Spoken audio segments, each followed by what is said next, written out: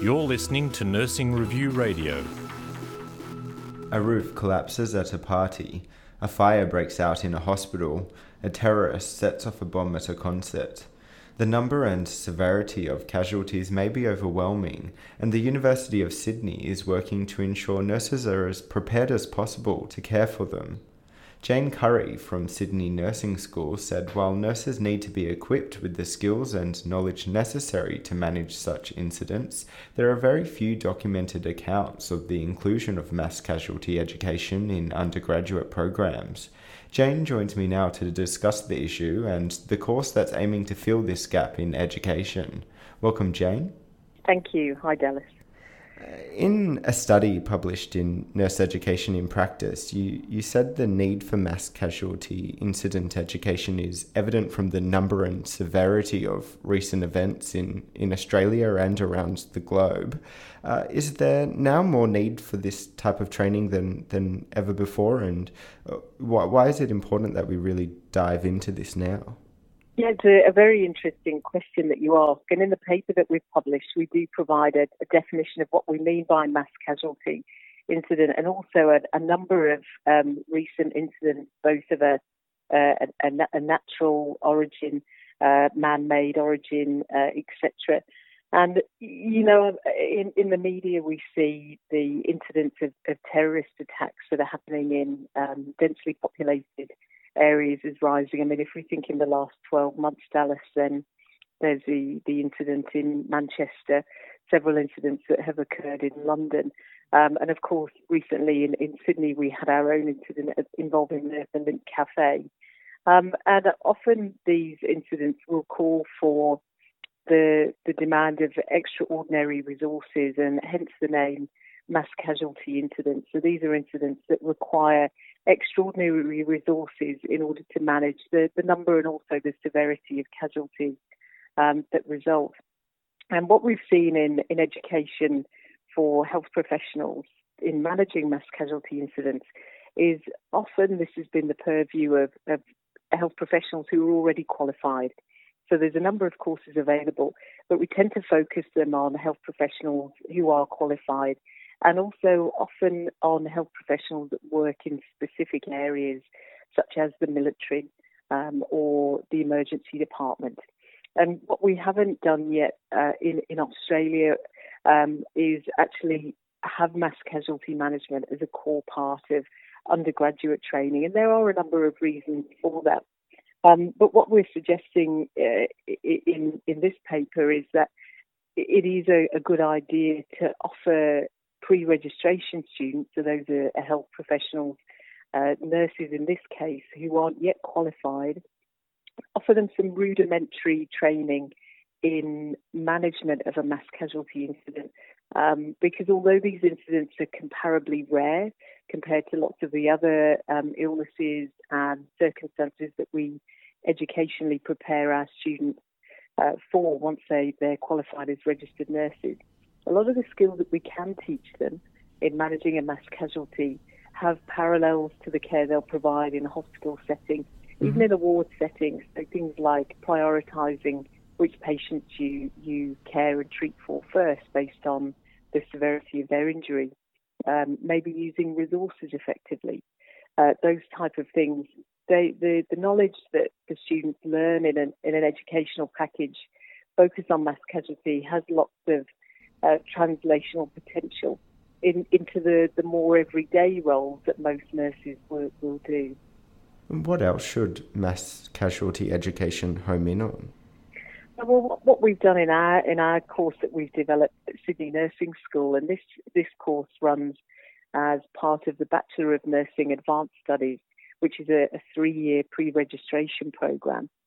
What we did is we looked at the literature on how other universities and other programs have run mass casualty management training. And what we've done is we looked at how they've run it, how long their courses have run. And from that, we've developed a course that layers the complexity of managing a mass casualty. So we start with simple concepts and layer up to more complex concepts. And for that, we've underpinned the course with Benner's novice to expert theorem of educational preparation. And within that, we scaffold the learning so that there's some theoretical learning scaffolded with some practical activities that allow then the students to embed and consolidate their skills.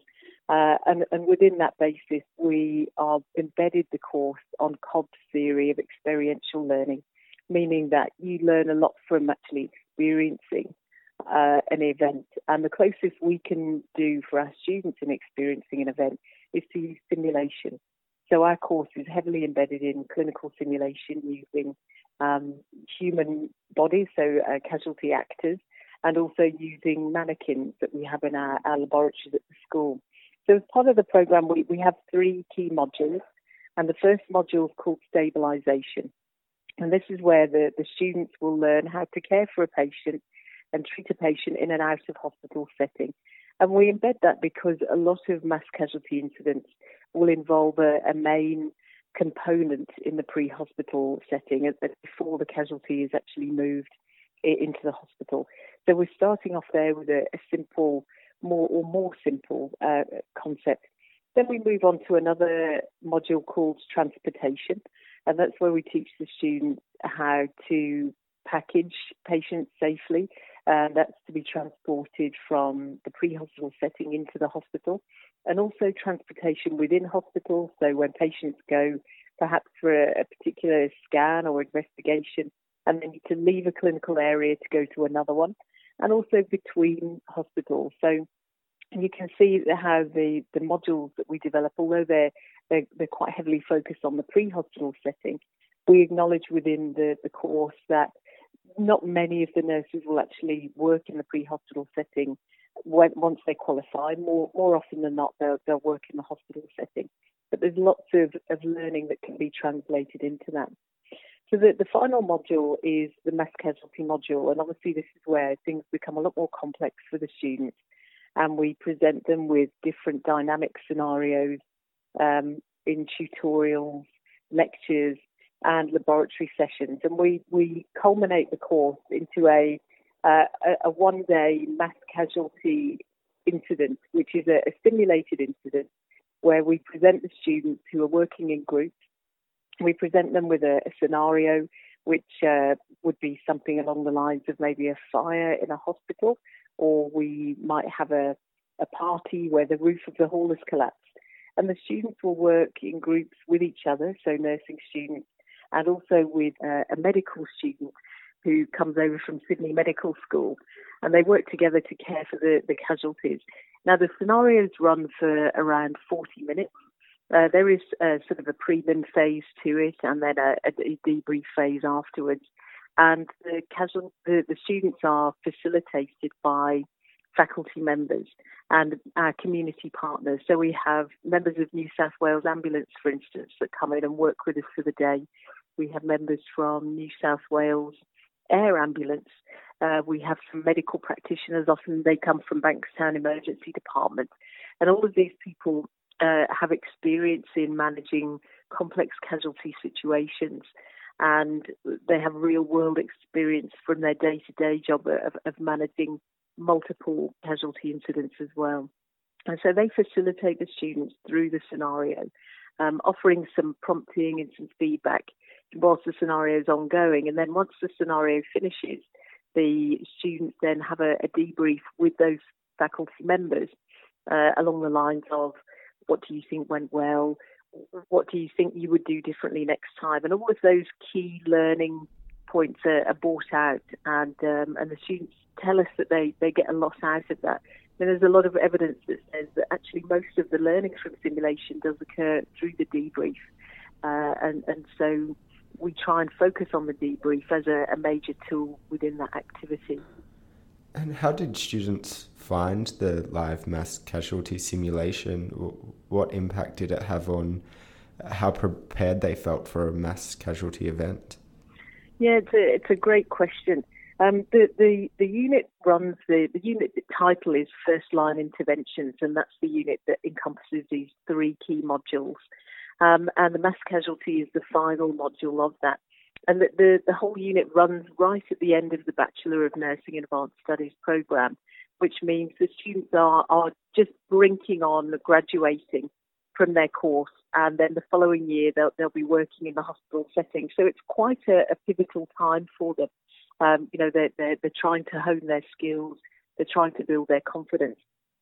So as part of our paper that we've published, what we did was we asked the students to complete a satisfaction with simulation survey, which is a validated tool that we've used, that we talk about in the paper. And we also got them to do a unit of study evaluation. And the feedback was very, very positive from the students. The students tell us that they were highly satisfied with the simulation, that there was learning that they took from the simulation that they believed they would be able to apply to their future practice.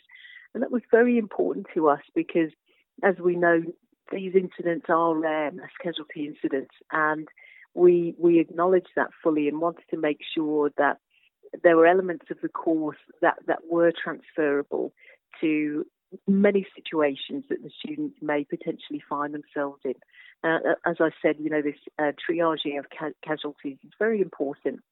Even when you're working in a ward environment, and a registered nurse will always need to prioritise the care that they're going to give to their patients. So having a sense of how to do that and how to do that quickly and confidently, albeit you wouldn't be using a triage tool as you do in a mass casualty incident, but the actual principle of the matter is the same. Very similarly, one of the big focuses of the course is assessment, and this is an airway, breathing, circulation assessment, full primary assessment followed by a secondary assessment, and these are skills that the students will use virtually every day, in my opinion, in their careers as registered nurses. So they're really important skills to hone. And what the students tell us is, from their satisfaction surveys, is that there were skills that they learned that are transferable. Further to that, they also believe that the way that the course was taught enabled them to apply what they'd learned within the theoretical parts of the first-line intervention. Bridging that theory with a practical activity was very effective in enabling the students to actually consolidate what they'd learned, which again is very positive feedback for us, and important feedback that we constantly seek from our students at Sydney Nursing School, so that we can constantly improve the way that we're teaching and the way that we're delivering programs of education. Thank you for your time, Jane. Thank you.